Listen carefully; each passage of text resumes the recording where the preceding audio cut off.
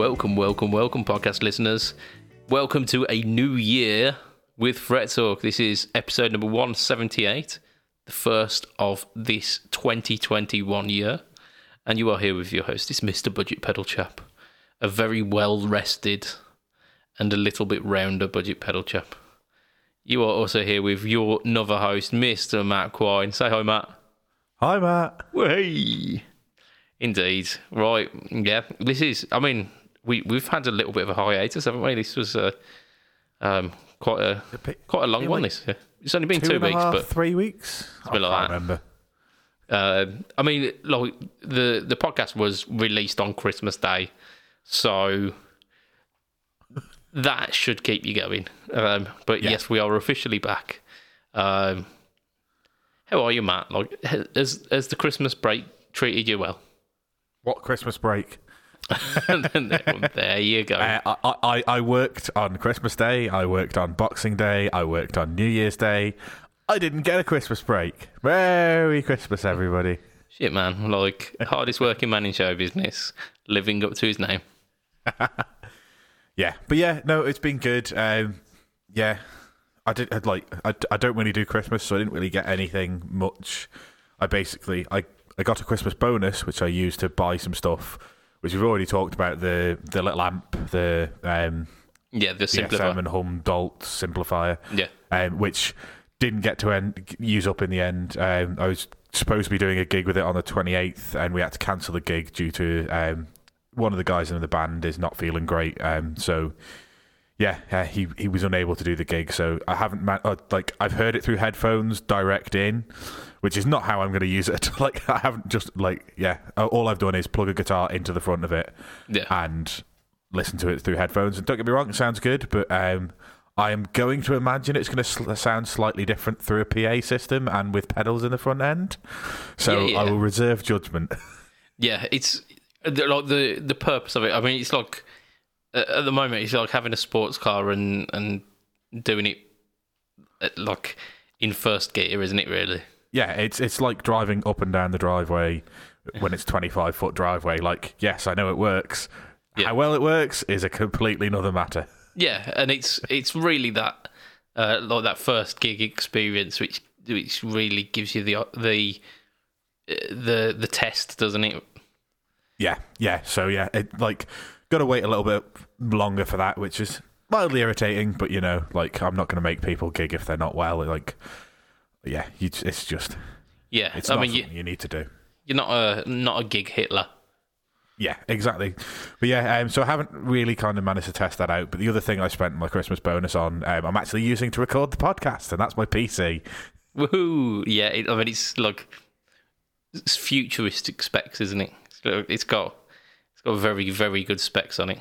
Yeah, well, I basically went for the latest Ryzen 7, which is not quite the top. Ryzen 9 is the top, but yeah, I went for the latest version of the Ryzen 7. I've got last year's graphics cards as opposed to 2019's graphics cards as opposed to 2020 graphics card, but still way up in spec from what I've got. And yeah, just loads of RAM, loads of internal storage. I've got a 1 terabyte non-solid state drive and a 500 gig solid state drive, so plenty of storage space for recording things like podcasts. That should do you, shouldn't it, really?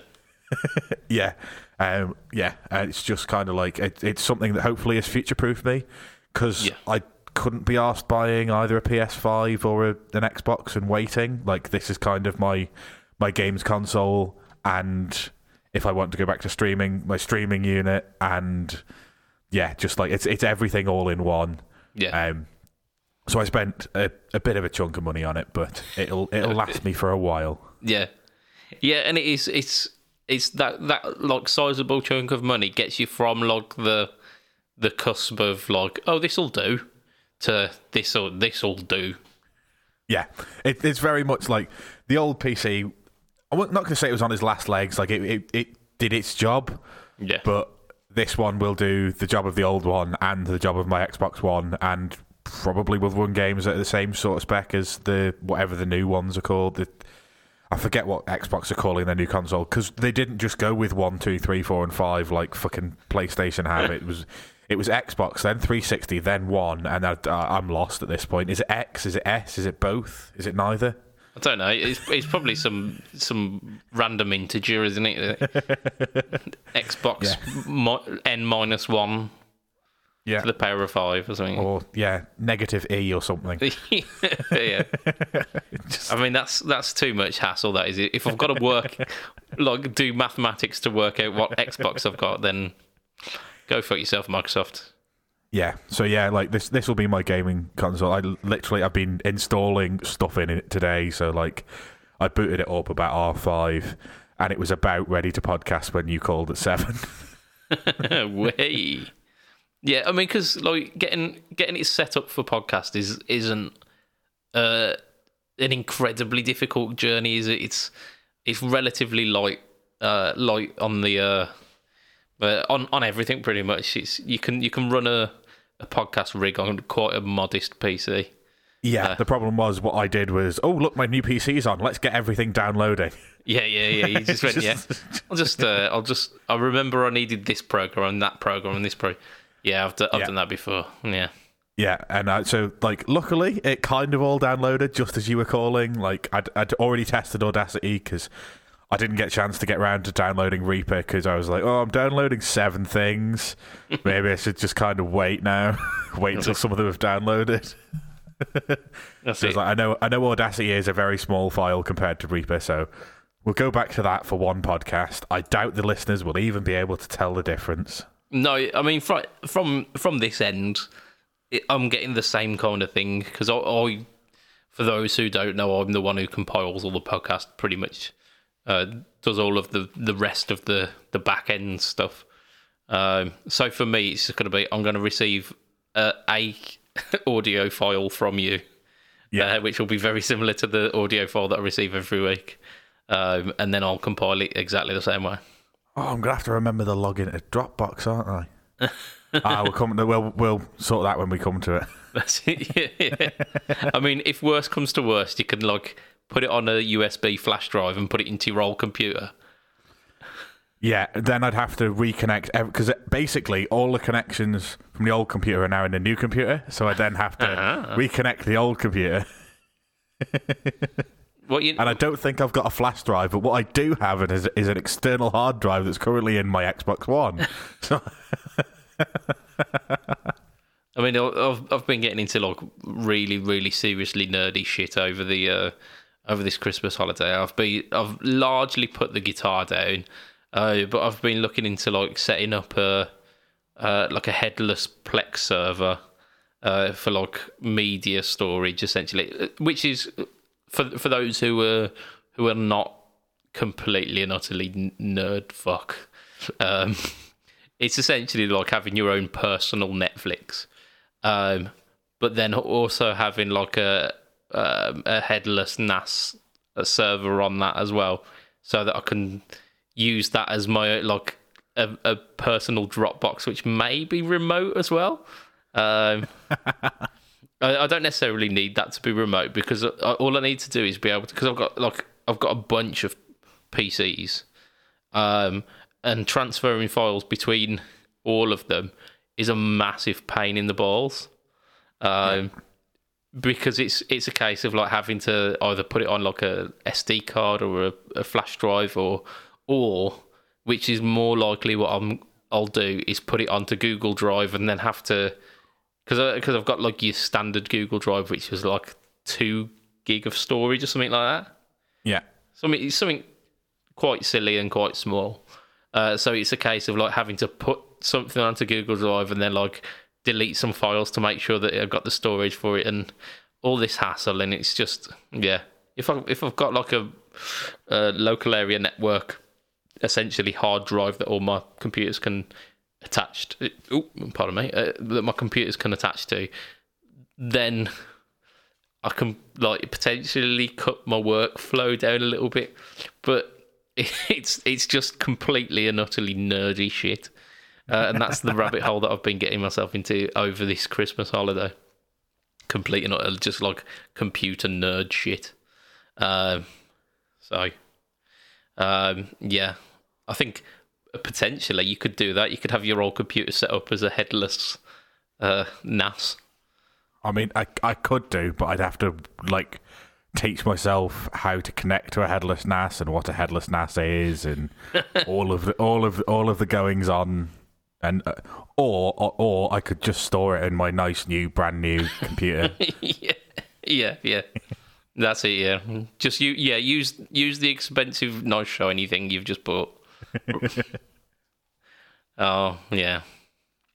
I mean, I should probably be doing that as well. I mean, because before Christmas I bought a relatively old computer that I then spec'd up to be better than the laptop that I am pretty sure in 2021 will stop being a usable computer.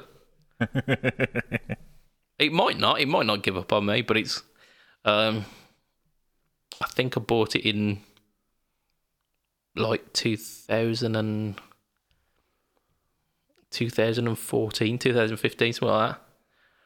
Okay. And yeah. I mean, you've used it quite a lot since then, though, haven't you? It's not like it's been a like once a week jobby. No, it's literally almost daily, if not daily. I mean, because the podcast obviously gets recorded onto this, as well as the No Talk All Tones stuff, which comes along with stupid shit like all manner of like me experimenting with creating transitions for videos and stuff like that. So all of that kind of lark comes along with it. So like tons and tons of video files and whatnot, and like general kind of word processing and a fair amount of like game emulation as well. So yeah, it's seen its use and it's done pretty damn well. Good. But yeah, it as long as you got your use out of it, then it's all good. Yeah, but like I say, I don't think it's gonna last all that much longer. So I've got to transition over to using the newer PC, or the one that I've at least spec'd up. Yeah. So that's going to be a slow process for like 2021, pretty much. Speaking of 2021, I think what we're going to do today is we're going to have a chat about kind of New Year goals. We're going to do that possibly in about 10 minutes time, because I don't think we're quite finished with the what we've been up to yet, have we? Not quite, no. Yeah, I mean, I haven't done any of mine, but is there anything else that you want to add on to that, Matt? I played my own company Christmas party, which is like the weirdest thing I've ever done. I was saying to the guys afterwards, like, what I normally do for a gig is for the first 3 or 4 songs, I look away from all the people that I know just so I can relax into it. And when you're playing something for your work's Christmas party, you look up and you go, fuck, I can't do that. Yeah. So like all of a sudden you've got all of the adrenaline in the entire universe surging through your veins, your heart's pumping out your chest, and you're going, fucking hell, I can't fuck anything up.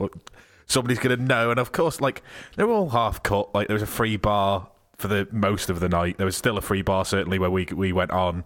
So they weren't going to notice if I messed anything up. But like, I was just feeling the stress levels and just kind of like trying not to look anybody in the eye, and it actually went really well. Like the first 3 or 4 songs, I kind of got into it after that. I don't think I messed anything up in those songs, but I was just kind of like really conscious about everything and really worried that I was going to overthink something and then go into it. And then just kind of like, as everything went on, I noticed that everybody was enjoying themselves. I work with basically a bunch of lads, so it was. I don't think any of the girls turned up. So I think it was literally, we were playing to a room full of lads, and I was expecting them to go and sit, like, it was a very weird shaped room, and I was expecting them to go and sit as far away from us as possible, and we might get the odd clap after a song. But no, they were all stood in front of us, dancing along every now and again, and just seemed to be really enjoying it. and just got loads of compliments afterwards. I think a lot of them, when I say I play in a pub band, expect like I don't want to be mean and say low quality stuff, but like the kind of stuff that I was playing in my first pub band, where it was a school band, and you just kind of did rough, like if I'm being really honest, rough approximations of songs. Yeah. But we're really quite polished. I would like to think anyway, and people seem to be really impressed with the stuff that kind of we played. So it was just really good. Just a cracking, great fun gig. Yeah, I mean, from what I've heard of your both your bands, actually, it's quite a polished experience, and the like your main like covers pub band you've been doing for like years and years now, so. Yeah, so it wasn't even that band. It was the band I've been in for 2 years that this gig was with. I think it's about 2 years ago I started playing with the newer of the two, which is the one that played this gig. And like we just got like the thing that we say after every gig is every gig we feel like we click a little bit more, and it just get like it would just become tighter and tighter, and everything just kind of like settles. Everybody's really enjoying themselves, so it's all really good. Yeah, and like having years worth of experience across the bands as well. Like you say, like the first band that you're in, it's very, very rough approximations, and it's like the claps that you get are like, oh, that was a good try. And the more that you go on and you kind of cut your teeth doing that kind of gigging if it's like if it's regular enough, because I mean I did exactly the same. The first kind of maybe like 4 years of my playing was playing in those kind of shitty high school bands, but then we very quickly got good enough that we became residents in a couple of pubs. And that was literally we're gigging every week, and it brought my playing on so much, and you get like you get a sense of kind of joint musicianship. You get that you develop skills playing with other musicians, which is a skill that is very very undervalued, or at least kind of. It's almost like a hidden skill, isn't it? It's not one of those skills that like all the new guitarists are saying, oh yeah, like I want to be really tight and locked in with my band. Like, no, I want to be able to sweep and and like that's all well and good, but like you say, like the only way you get to be, or you certainly the only way to get, I don't want to say get all the plaudits that you deserve, but certainly for people to appreciate you need to be in a band where either everybody in the crowd loves your sweep picking because you're at a metal concert or whatever, and that's fair enough. And I'm not saying that that's not something that people enjoy and not that you shouldn't do. But that's not the way. Sort of, it's not my music and it's not my playing. So for the sort of stuff that I do, you need to be in a band that's tight, because if something is out, everybody can notice it straight away, because there's nothing that's overpowering or anything. Everything needs to be in its own place, and everything kind of has to fit and gel together. And it's all about like the whole band as a unit rather than just one particular instrument.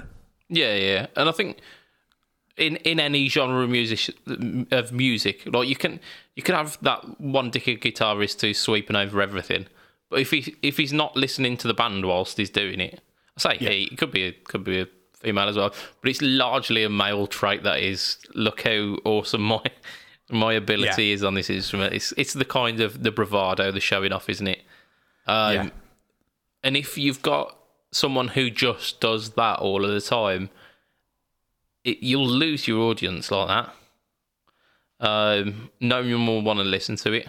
And as much as we rip on people like Malmsteen, and he does indulge in that fair amount,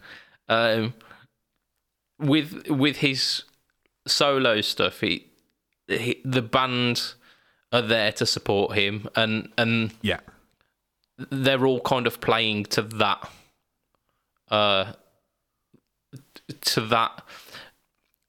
music, to that. I'm not quite sure of the word, but like they're all kind of synchronized with the idea that Malmsteen is the focus of the piece, and they're all kind of supporting that.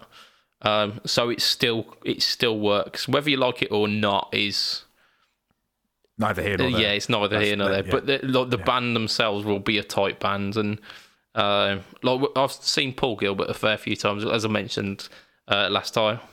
And it's very much the Paul Gilbert show. It's like it's showcasing him and his talents, but his band are fucking tight as well. And they've all of them, each and every one of them, including Paul, have spent their time gelling with each other as musicians. Yeah, and it's a very underappreciated skill. Yeah, it is. It's something a bit different. Like, so you were saying that, like, you did 4 years of kind of cutting your teeth, and you started, and you were in the same kind of band, and just learning to be tight by the end of it.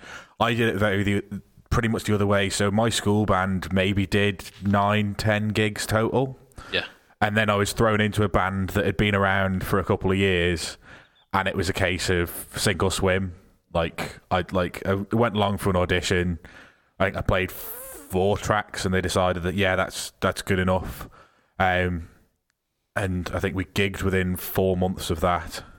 Shit. And it was just a case of then just like adding to it, and it was it was completely the other way, but like it was a case of, right, okay, I've got to learn these stuff, and these guys know what they're doing, they know what they're talking about. If they ever ask me to do anything, I'll just make sure that like I focus on that or whatever. And it was just a case of like, because we were actually supposed to gig, like, I think it was 2.5 months after the first practice, and then just somebody was ill. So we were actually ready to go within like 2.5 months. And I'd basically, like I say, I'd been in a band that just kind of did rough approximations of songs. And then it was all of a sudden it was like, no, everything is pretty much as the record, but these are the ways you can kind of vary off it. And it was a very different experience. But yeah, that brought my playing on a lot very quickly. But then I could, because we played a lot of the same songs then for about, well, I've been with them for 9 years now, coming up for 9 years since that first gig.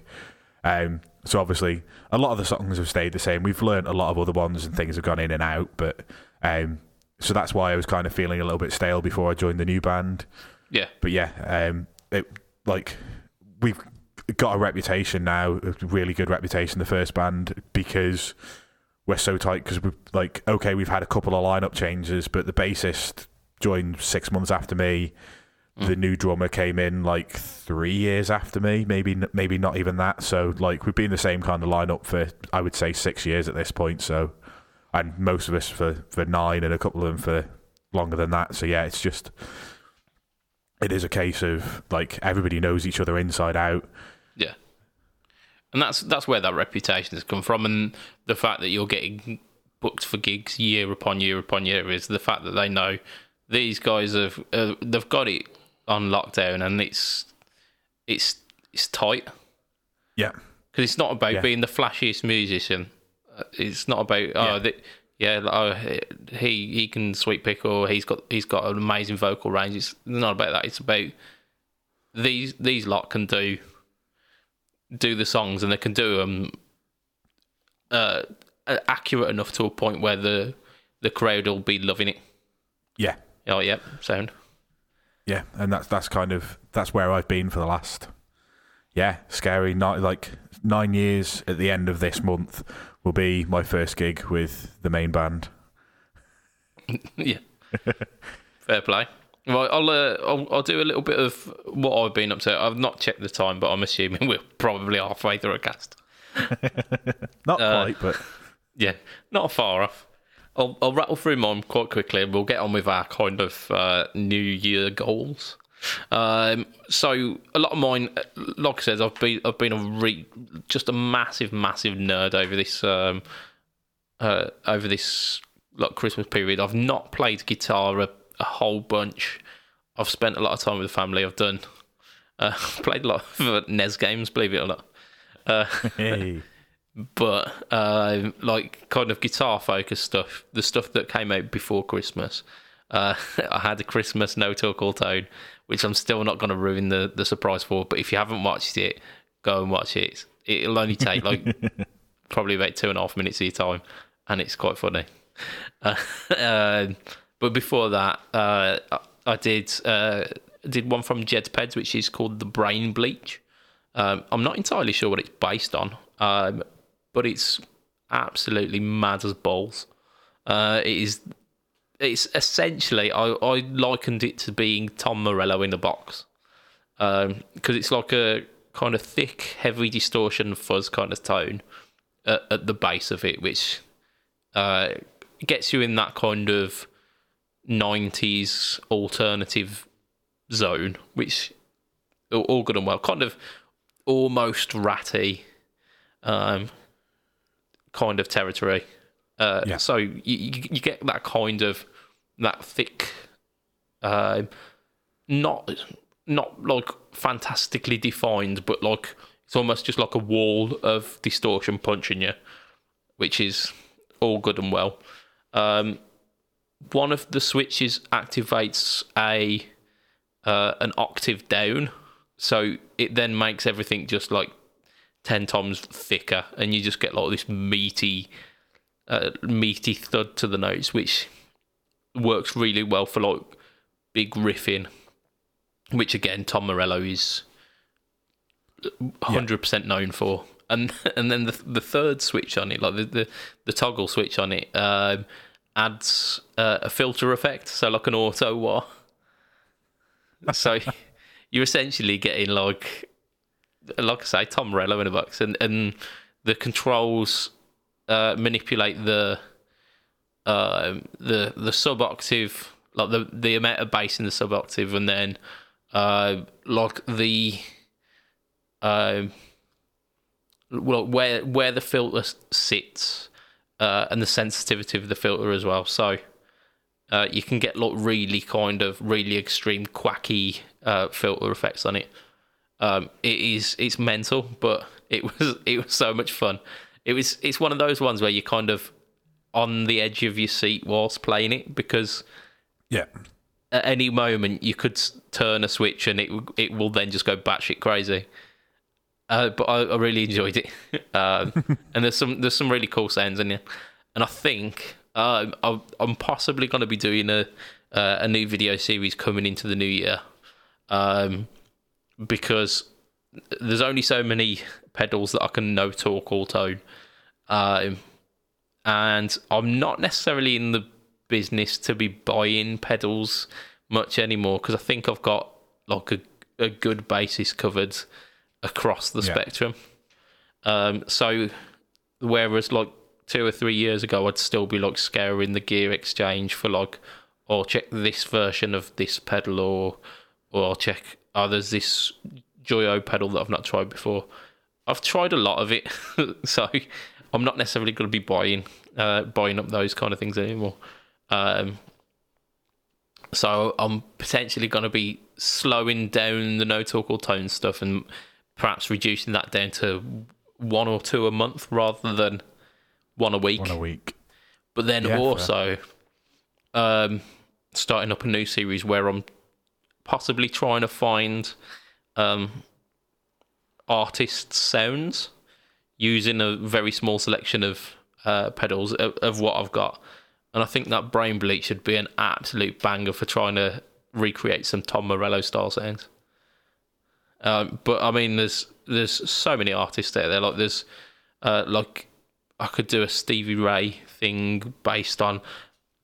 I mean, I've got like potentially like the Shaky Jimmy, get like the rotary kind of sound from it, or I've got like kind of Dumble-esque pedals which get that kind of gritty clean, or even I know it might be a bit left field, but like something like the Screaming Blues or like a Blues Driver set right, I reckon could really nail that kind of harsh strat rasp that sometimes Stevie Ray gets. And there's so many artists that you can do. Like if you use the pedals that you've got in creative ways, and I think that might be the next kind of go-to with it. Kind of. That sounds interesting. Like it's something that kind of somebody like me who's in a cover band has to try and do, because I can't afford to take 25 amps and 25 pedals, 25 guitars to do a set. So I have to either say, right, I'm not going to use their sound, I'm going to use my sound and fuck it, or you've got to kind of go, right, well, this combination of the drive pedals that I've got on my board will make this sound, this combination makes that sound, this combination makes that. Like, so being able to manipulate what you've already got into the sounds of things that probably weren't made with what you've got. Yeah, probably quite interesting. Yeah, and the way I kind of see it is, if money's no object and you've got a guitar shop available to you, finding tones is not going to be hard. Don't get me wrong, the guys at Andertons that do the sound like X band on a budget, or like sound like X band by blowing the budget, they're really really well shot videos, and they're really quite interesting, but they're very limited. Like you say, if you're a guy you're not in a Rolling Stones cover band, but you play 2 or 3 Rolling Stones tunes, and you don't necessarily want to buy the EHX Satisfaction Fuzz for that one sound, but you want to be able to like approximate some of the tones. You've got what you've got. You've got your equipment in front of you, and there might be ways of approaching, like getting 90% of the tone on the record by using things which weren't used. So, like, maybe manipulating a tube screamer on a song that clearly doesn't use a tube screamer. Because I've got shitloads of tube screamers, so I'm going to try and find tube screamer songs. But you know what I mean. It could be quite an interesting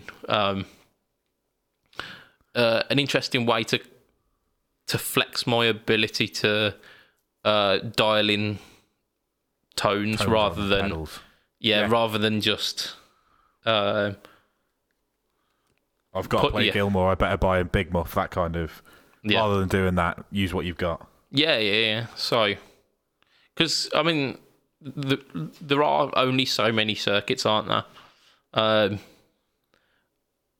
Like across the range of like big brands and boutique brands, there's not hundreds and thousands of different circuit designs. There's possibly 100 different circuit designs, and then the companies are tweaking those designs to fit their own ideals of that circuit. So if you work on that as a principle, like, I should be able to get 90% of whatever tone this specific pedal gets out of one of the Origins pedals of it. Yeah. So, like, it might be a good video series. I'll have to see how it works, and I'll have to try and kind of wrap my head around it. But I think that's the kind of the germ of the idea, and let's see how it plays out. What I am going to say though, I have got potentially something awesome coming up on the No Talk All Tone series. It won't be next week, but it might be the week after. Well, don't forget that next week is the week after.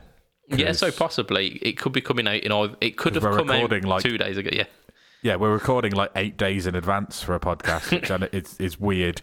Yeah, but, it's unheard of. Yeah, circumstances just kind of made it happen. Sorry. That's fine. So yeah, I mean, I've managed to get hold of a Chevtone preacher, which I've been quite excited because I had the prototype for it, which was a good pedal. It was a fine sounding pedal, but I'd suggested some tweaks, and then Adam says, yeah, I can do that. And then he made the tweaks, but then also went, oh, what if I do this and this and this? And it ended up being that's what he always does. So it ended up being a little bit further away from what the prototype was. And I've heard some videos, and I've heard a few demos, and it's sounding fantastic. But I was like, I've got to try what it sounds like now. And Yeomans came down actually, and he took his arc coals back after about 8 months. And he says like, "Oh, here you go, try this one out." So I've finally got to try that. And actually, we'll give a little shout out to Yeomans, because very recently he started stocking his pedals through Practical Patch. Right. So he's teamed up with our Chris at Practical Patch, and he's selling his pedals through Chris at the moment. And Chris has done some absolutely amazing product shots for him as well. They look really, really cool. But yeah, go check them out on, I think it's practicalpatch.co.uk, possibly. And we'll double check for you now. So there you go. Yeah, and I've checked him out, and it's I think if you go on chevtone.co.uk, it links through to it as well.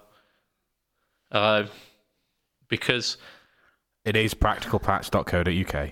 There you go. I absolutely knew that. So there you go. Yeah, little shout out to Chevtone for like pairing up with the absolute dude that is Practical Patch as well. So yeah, that's a little bit of a new advancement. But yeah, so that should be coming out soon. Anyway, so we are within 2021. Hopefully, the year where shit gets a little less batshit crazy. But I thought we didn't really do a lot of the kind of gear of the year-esque talk on our Christmas spectacular, more than we did just a roundup. And we definitely didn't do, which we usually do, is a bit of a like look forward to the future and what we're hoping for the next year. So I mean, I've already kind of touched on that with potentially going into some different video series. However, it's that time of the year again where I have to cast my mind back 2 years to a New Year's resolution that I did, which was that I was going to learn the entirety of Black Rose by Thin Lizzy.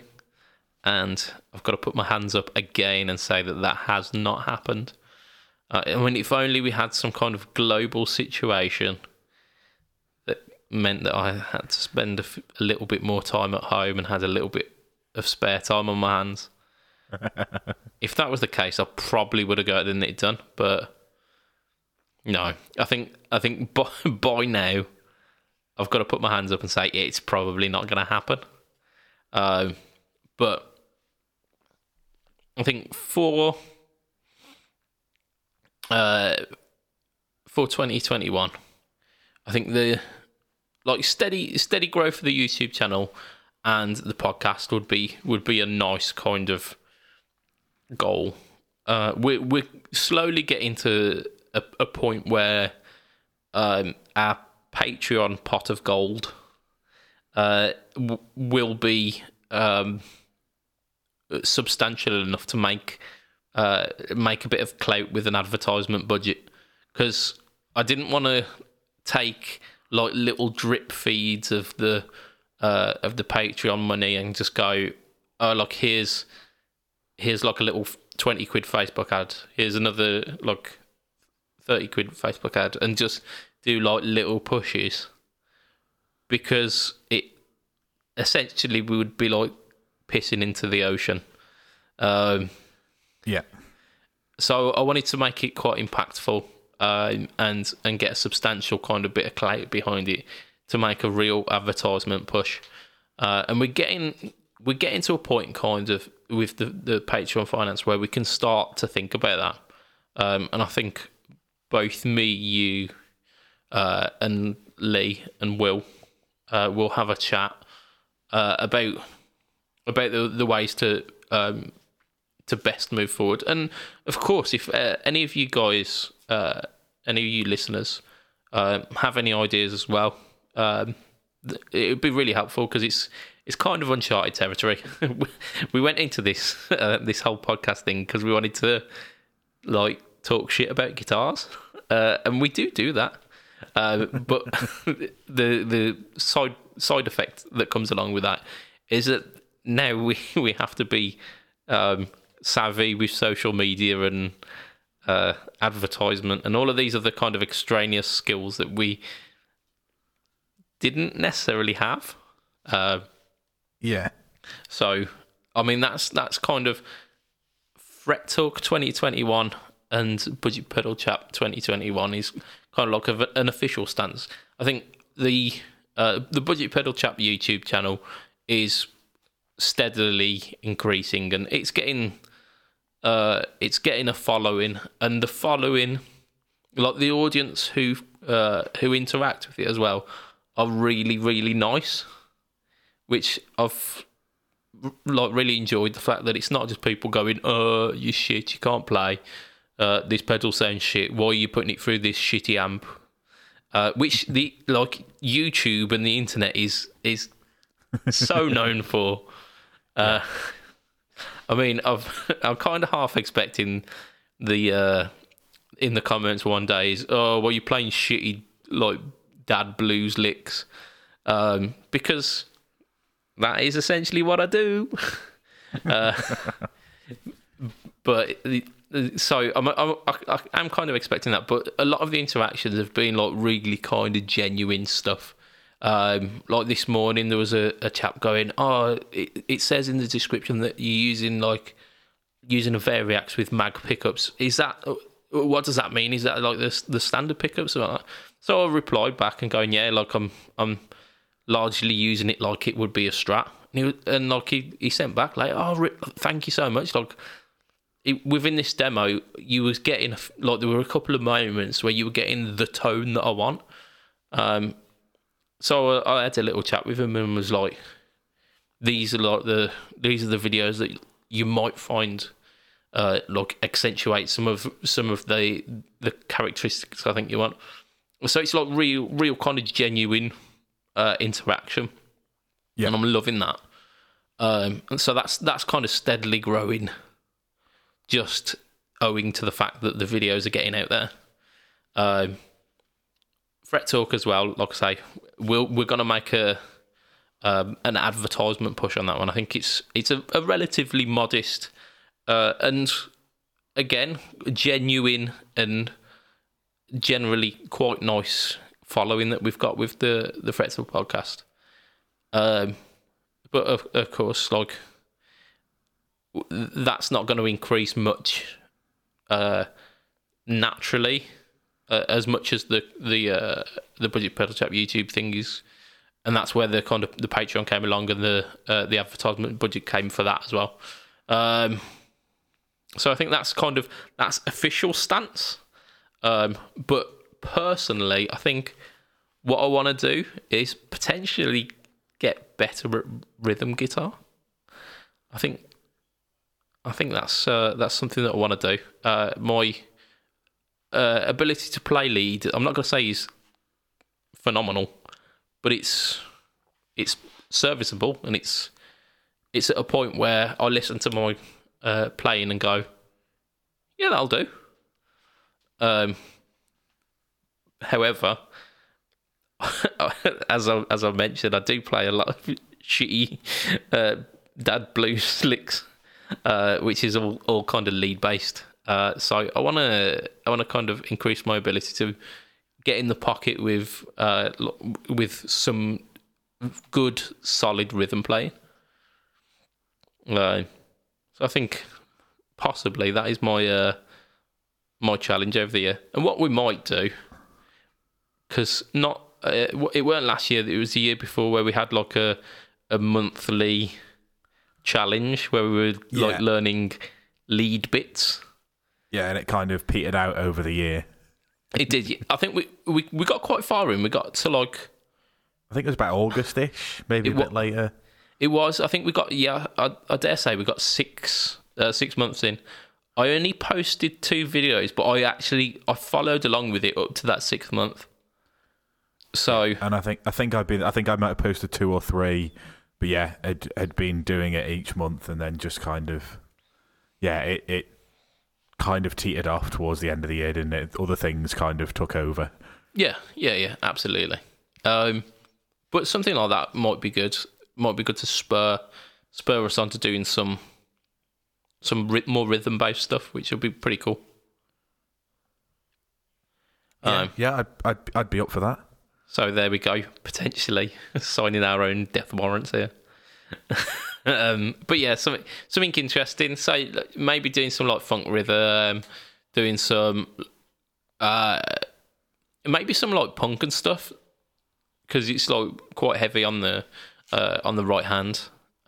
Yeah, and it's not even like, it's not just strumming either. Like that's one of the things that I've noticed. Like I tend to do is either everything is strummed or everything is kind of palm muted, and there's kind of no combination of the two. Whereas there is quite a lot of punk riffs, or even other riffs out there in the world, where it's like a combination of a full on power chord and then 3 or 4 palm muted and then back to, and just kind of. I just either play it all one way or the other, and it's that's definitely something that I could look at doing, the likes of some of the punk or pop punk, like modern pop punk kind of stuff, playing it properly. Yeah, so there we go. I mean, that's potentially where we can start with week number 1. No, it's a week 1. That'd be like 52 songs. Yeah, I was going to say, hang on a minute. No. I do have a full-time job. Yeah. So, like, and 2 bands. Number 1. Yeah, monthly. Yeah, I can probably just about contribute to monthly, but yeah, weekly, I'm not so sure. Faux show. Yeah, so like a monthly challenge. So potentially month number 1 is punk. Possibly. Maybe. So there you go. Yeah, that's kind of where I want to be for this year. How about yourself, Matt? Is there anything that you've been looking to do or to improve on? Or yeah, so like I was scratching my head going, what the hell can I think about? Because you like kind of sprung this on me in the warm up for the cast, and I was like, I'm in 2 bands, like I've been improving my playing, like what else can I think of? And then I was just in the last 5 minutes realised that I spent about an hour and a half last night playing the acoustic guitar, going, you know what, I used to know so many songs that I could sing along with and like sing and play, and just kind of like I can remember the words to about 5 of them, and I'm going, yeah, what I actually want to do is maybe, like, I know this is going to annoy people because they don't have the chance to do this in the UK, but I wouldn't mind going back to a couple of open mics and just trying to work on my own singing and just, my enjoyment of just playing solo, like on my own, as opposed to with an entire band to hide behind if something goes wrong. Yeah, and that kind of like no safety net playing really does it highlights any like grey areas in your playing, doesn't it? It highlights any of those kind of blind spots. Because I've done that where I've gone, oh yeah, I can play this song, and then I go to play, like I say, like the rhythm part, and I'm like, actually, this like me playing it on my own, it sounds shit. Like, I thought, look, I know all of these chords. I know what it's supposed to sound like, but it's not quite there. Sound like that. Yeah. So I think that's something I'll probably end up doing is spending a bit of time at home, just relearning either words or melodies, or just learning how to play and sing at the same time, because a lot of what I do in the bands is, oh, look, there's some backing vocals, but there's other people who do the backing vocals, so I'm just going to turn my mic. I've got a switch on my mic because it's a cheap one, so I switch the mic off in case I want to shout along to anything. But for the most part, like, unless my backing vocals are needed, my microphone is switched off in case I sing, and, like, I don't want to put any effort in. Like, if I'm, like, either playing lead or like just thrashing along rhythm and just enjoying myself, the last thing I want to do is focus on my vocals. Generally, I don't want to hear my vocals. So like, I just kind of ignore it. So actually, it's something I did a little bit at the start of the start of 2020, was like teaching myself to control my voice a little bit, and probably ought to go for some lessons, but like, I might do, I might not, but I'd certainly like to get back into, like, there was one point where I was doing an open mic every other week for a couple of years at one point. So, yeah, I'd like to get back to at least being able to do 4 or 5 songs at an open mic every now and again. Yeah, banging. I applaud that. I mean, I've tried to keep my vocals. I never really needed vocals because I've never really done backing vocals. I've sung the occasional song in front of people, but nothing really that required any responsibility. It's always been as and when I've felt like it, and nothing that's needed to be relied on. But I always try and keep my vocal ability sharp by learning harmony parts along with songs. Like on YouTube, there's fantastic tutorials for like harmony parts to stuff like Sound of Silence, and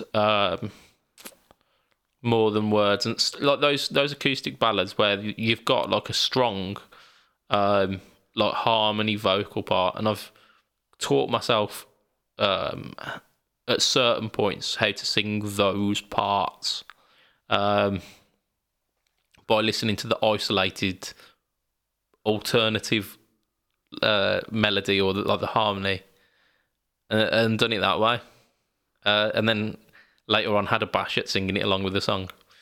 So that's how I've done it previously. But like I say, I've never been a vocalist who's been relied upon for my ability to be able to sing. So yeah, I mean, you're already ahead of me, because I tend to really struggle with harmony parts.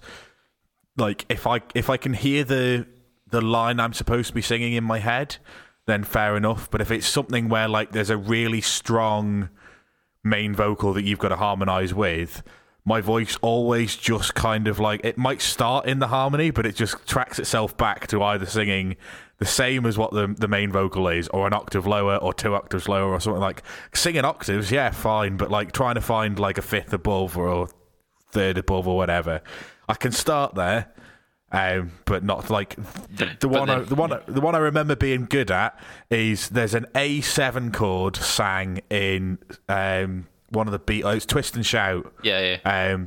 Where everyone comes in at a different, and they add the 5th and then the 7th and then they stack the notes, don't they? Yeah. And I can come in and I can sing the 5th or I can sing the 7th. That's fine.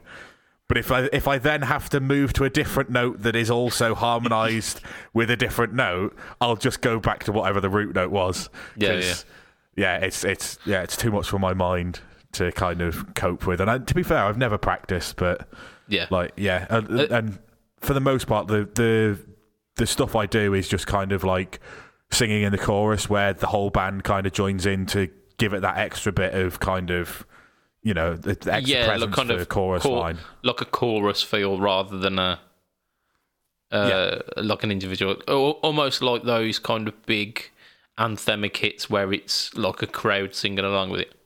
Yeah. I get that. There's a fantastic guy on YouTube, actually, if you want to keep along with the Beatles, because the Beatles have got some absolutely fantastic vocal harmonies. They very much kind of set the standard for good, simple, but very, very defined and very distinctive vocal harmonies. And there's this wonderful chap, and he's like, I can't remember his name because at the start of the videos he mumbles it very, very quickly in an Italian accent. So there's not really much of a chance of me being able to tell you. But if you type in any of the Beatles songs and type like vocal harmony, like help vocal harmony, there's always this tiny little Italian chap who does like the video of all of the vocal bits. Like he does like a multi-tracked version where there's like him doing all of the harmonies, and then it will break down each and every one of the harmonies that were recorded individually. So it'll go, okay, here's George's bit for this bit, and it's fantastic. And I've done a few of them, and they're quite good. But like some of the Beatles harmonies, they're very, very hard to pitch, like very hard for your ear to kind of latch onto, because they're just so well masked within the sound of the song. Yeah, and that's how the Beatles managed to make their songs sound so massive.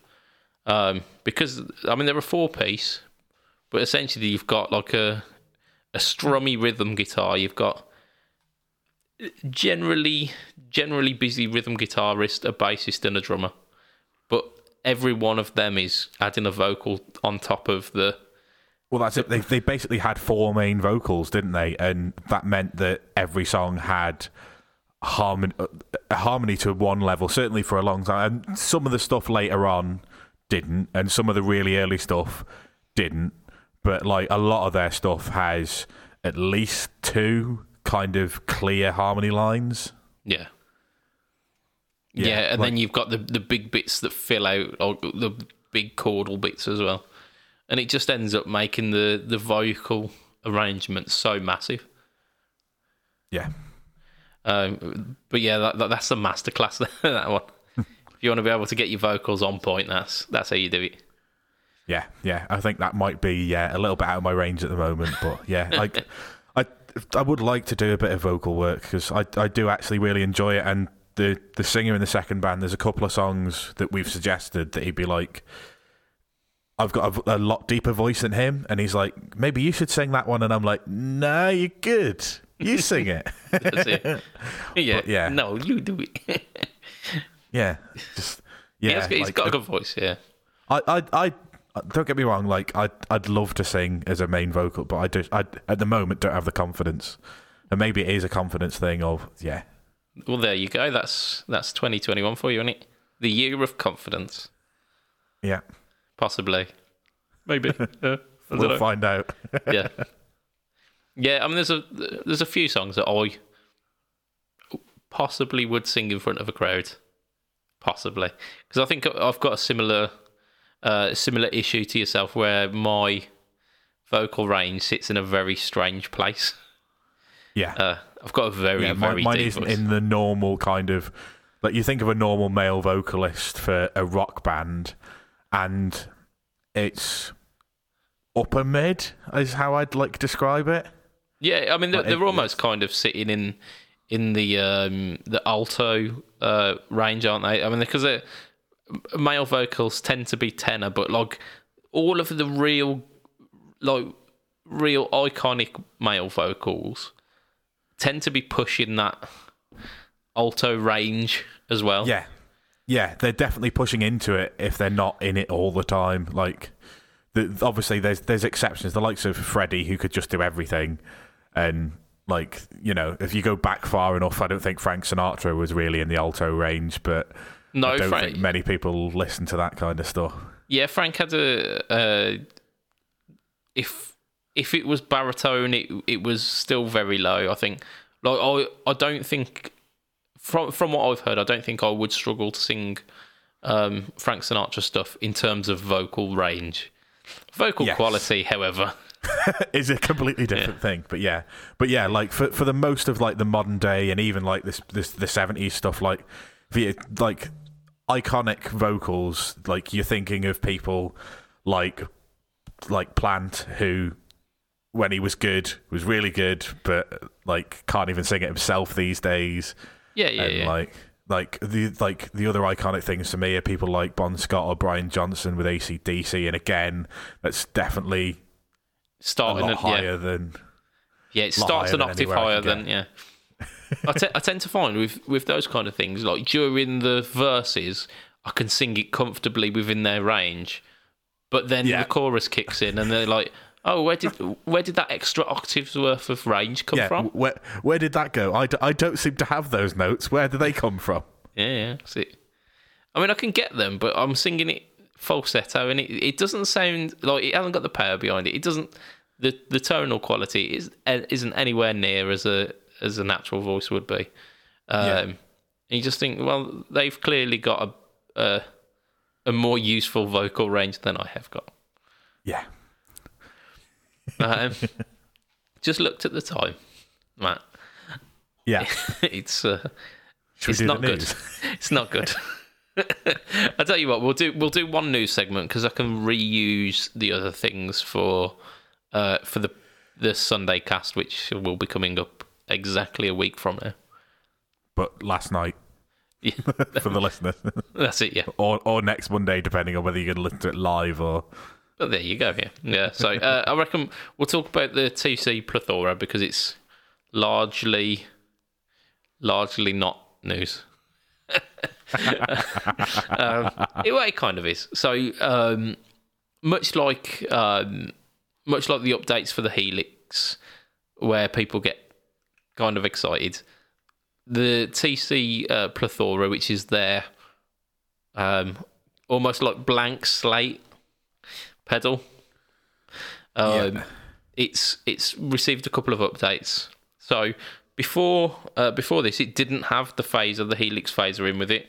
I'm assuming that's because the Helix phaser didn't have it weren't from the series that had mash functions, and they just couldn't get it out in time for the day one release with it. So they've got the Helix phaser, but obviously because they're all mash available, mash compatible, it's now got mash functions, so you can assume have a ramp on the speed, for example. So you could go from your standard, maybe a slowish phaser, to then going a bit cray. Yeah, I'd forgotten what the mash function was until you said that. So that was it's a pressure sensor, not volume pedal. What's the thingy? It's an expression pedal. Yeah, it's an expression pedal, but without having to take up space with the pedal. Yeah, essentially, yeah.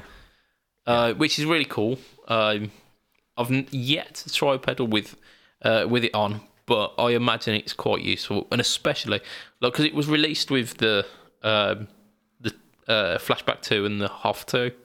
Yeah. And for them, I'm I don't think I care too much for that. The Hoff more than the Flashback, I think I'd rather have a tap tempo than a expression pedal with it. I don't understand what you would use an expression pedal for with a reverb pedal. Delay, I get it. I wouldn't use it, but I get that you can do that. Thing. Altering the So the thing that sprung to mind when they did the product demos of it is they swell in, they used it to swell in the reverb amount, which was kind of useful, but then also swell in the amount of amount of effect on the reverb. So they would add in shimmer to reverbs. I suppose that's the one thing I can if you swell in the modulated setting, the one with the shimmer on it, then yes, I can see a use for that. Yeah, but I mean, that's a bit of a gimmick for one tiny little effect, isn't it? Yeah, like for me, not necessarily all that useful. Like, I'd probably get more out of it if, like, when you put the mash function down fully, it was like kicking a spring reverb, and you got that, like, real flat, like, splash sound. Sorry. Yeah. But again, like, for those two pedals, I wouldn't see the mash function as being all that useful. But for like all of the modulation stuff, I can see massive use for it. Yeah, I mean, I'm not an expression pedal-y person. Like, in terms of, sure, it's fine for like octave up, octave down, and sweeping between them, but yeah, I'm not really going to use it for anything else. That'd be really good with the sub and up on the Plethora, having it as like a, like we say again, like a Tom Morello, that kind of thing. Yeah. So that could be kind of cool. But like for me, like maybe like having the mix of a modulation, like you might want to go from like a more subtle version to like a more extreme version in a chorus or whatnot. Or like a fast or slow setting for a phaser. Yeah, like a phaser, a univibe, or like a rotary would be ideal for that kind of ramping. Yeah, I can see it being useful. It's just it's not something for me. Yeah. I mean, and that's why I think the mash control is really quite useful, because it's not then taking up the space of an expression pedal that's on top of the pedal itself. It's there. If you don't want to use it all the time, it's not really taking up any more space anyway, but it just gives you that option. Yeah. So yeah, I mean, they've brought in the Helix phaser, which is possibly another thing that needs to go on the No Torque Tone. Hey. It's a really good phaser. I really enjoyed it. From what I remember, it does the phase 90 sounds, but then also goes beyond as well. So Helix phaser. You've also got the viscous vibe. Viscous vibe. And the again, vicious vibe, the one that comes after you in your sleep. That's it, yeah. But again, with the mash function, loads of people who use vibe pedals want a ramp control with it, and it's always heralded as one of those kind of those premium features, like with the. I know the vent is not a vibe; it's a Leslie sim, but it's also got that. That like ramp control where you can ramp between the fast and the slow. So really good for the viscous vibe, not vicious vibe.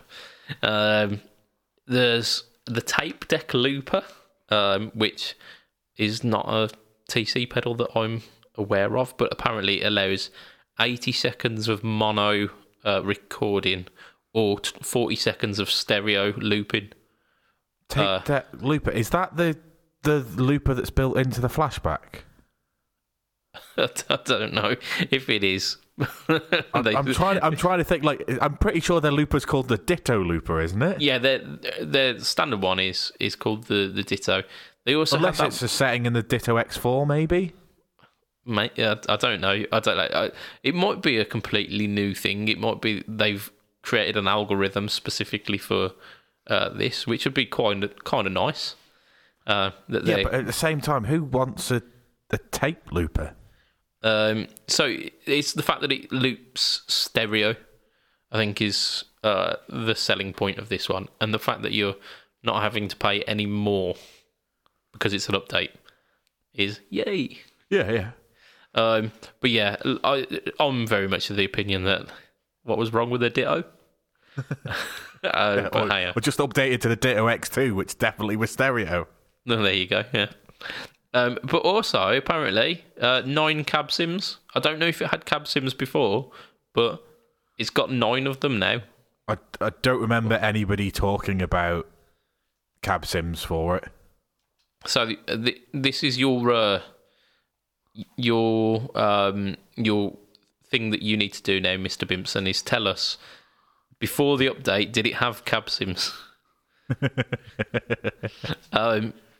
Because it's like, I was talking to you before the cast, and I was like, this is essentially what I bought the Helix for. The Stomp is for the cab sims, and all of the effects that you get along with it were like, oh, that's a bonus. This is like a good £100 cheaper than the Stomp. So, fuck. But you know what? I've got my use out of the Stomp. I've really been using it quite a lot. So I can't complain. So yeah, but so the Plethora, it's got some new stuff. The fact that it's got the viscous vibe on it is cool enough for me. I've always wanted to try one of the viscous vibes, and never got around to it. I think the closest I've got is the Shaky Jimmy, which I love. Point for everybody playing bingo there. There you go. Yeah, if you've got the Fret Talk bingo, Shaky Jimmy's been mentioned. If I mention a certain brown TC Overdrive, I think you have to take a shot. Hey. Oh dear. Yeah. Indeed. Right, I think that's probably where we should wrap it up for this week.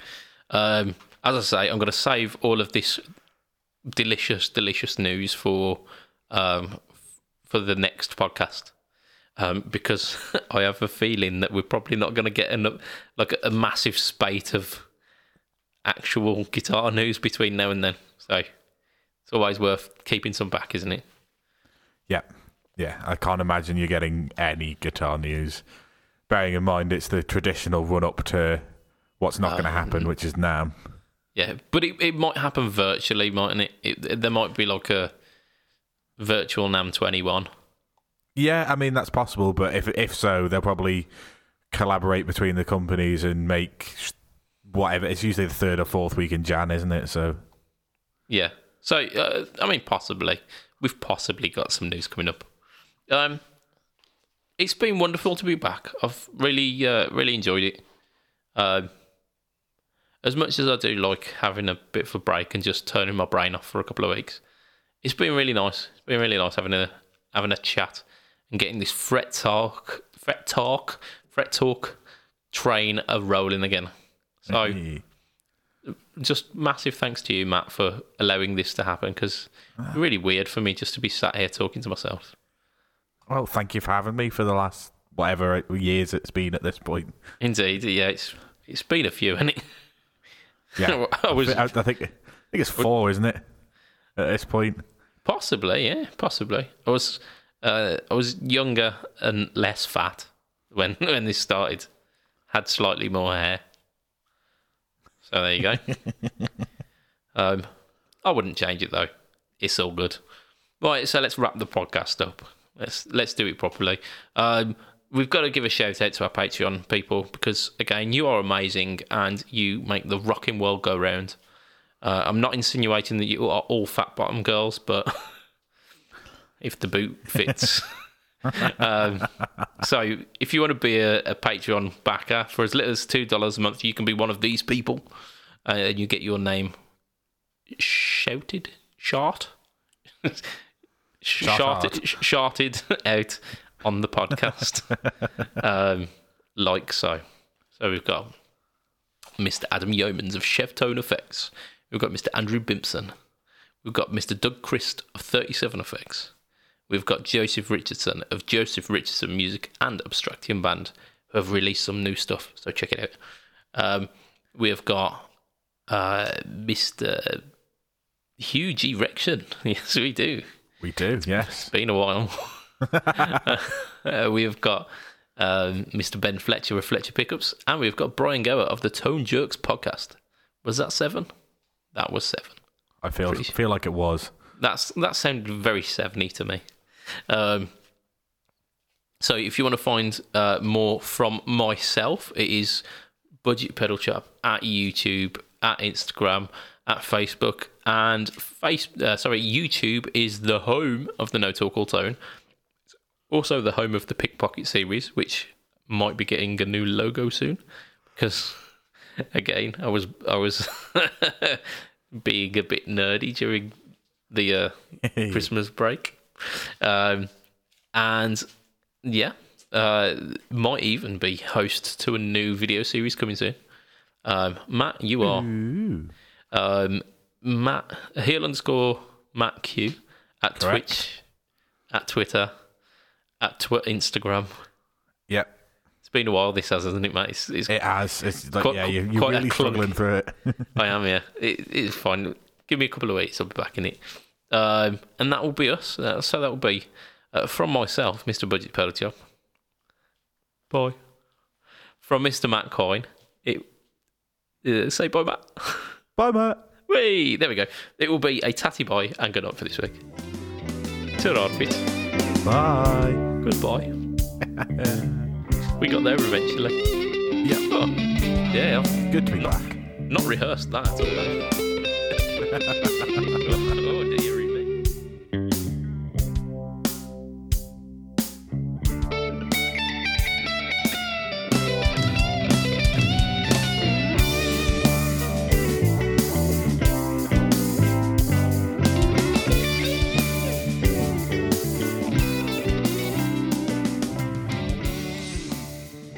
A priest, an imam, and a rabbit go to the blood donor centre.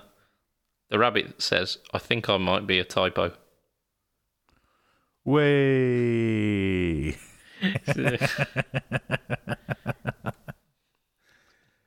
Oh, dear.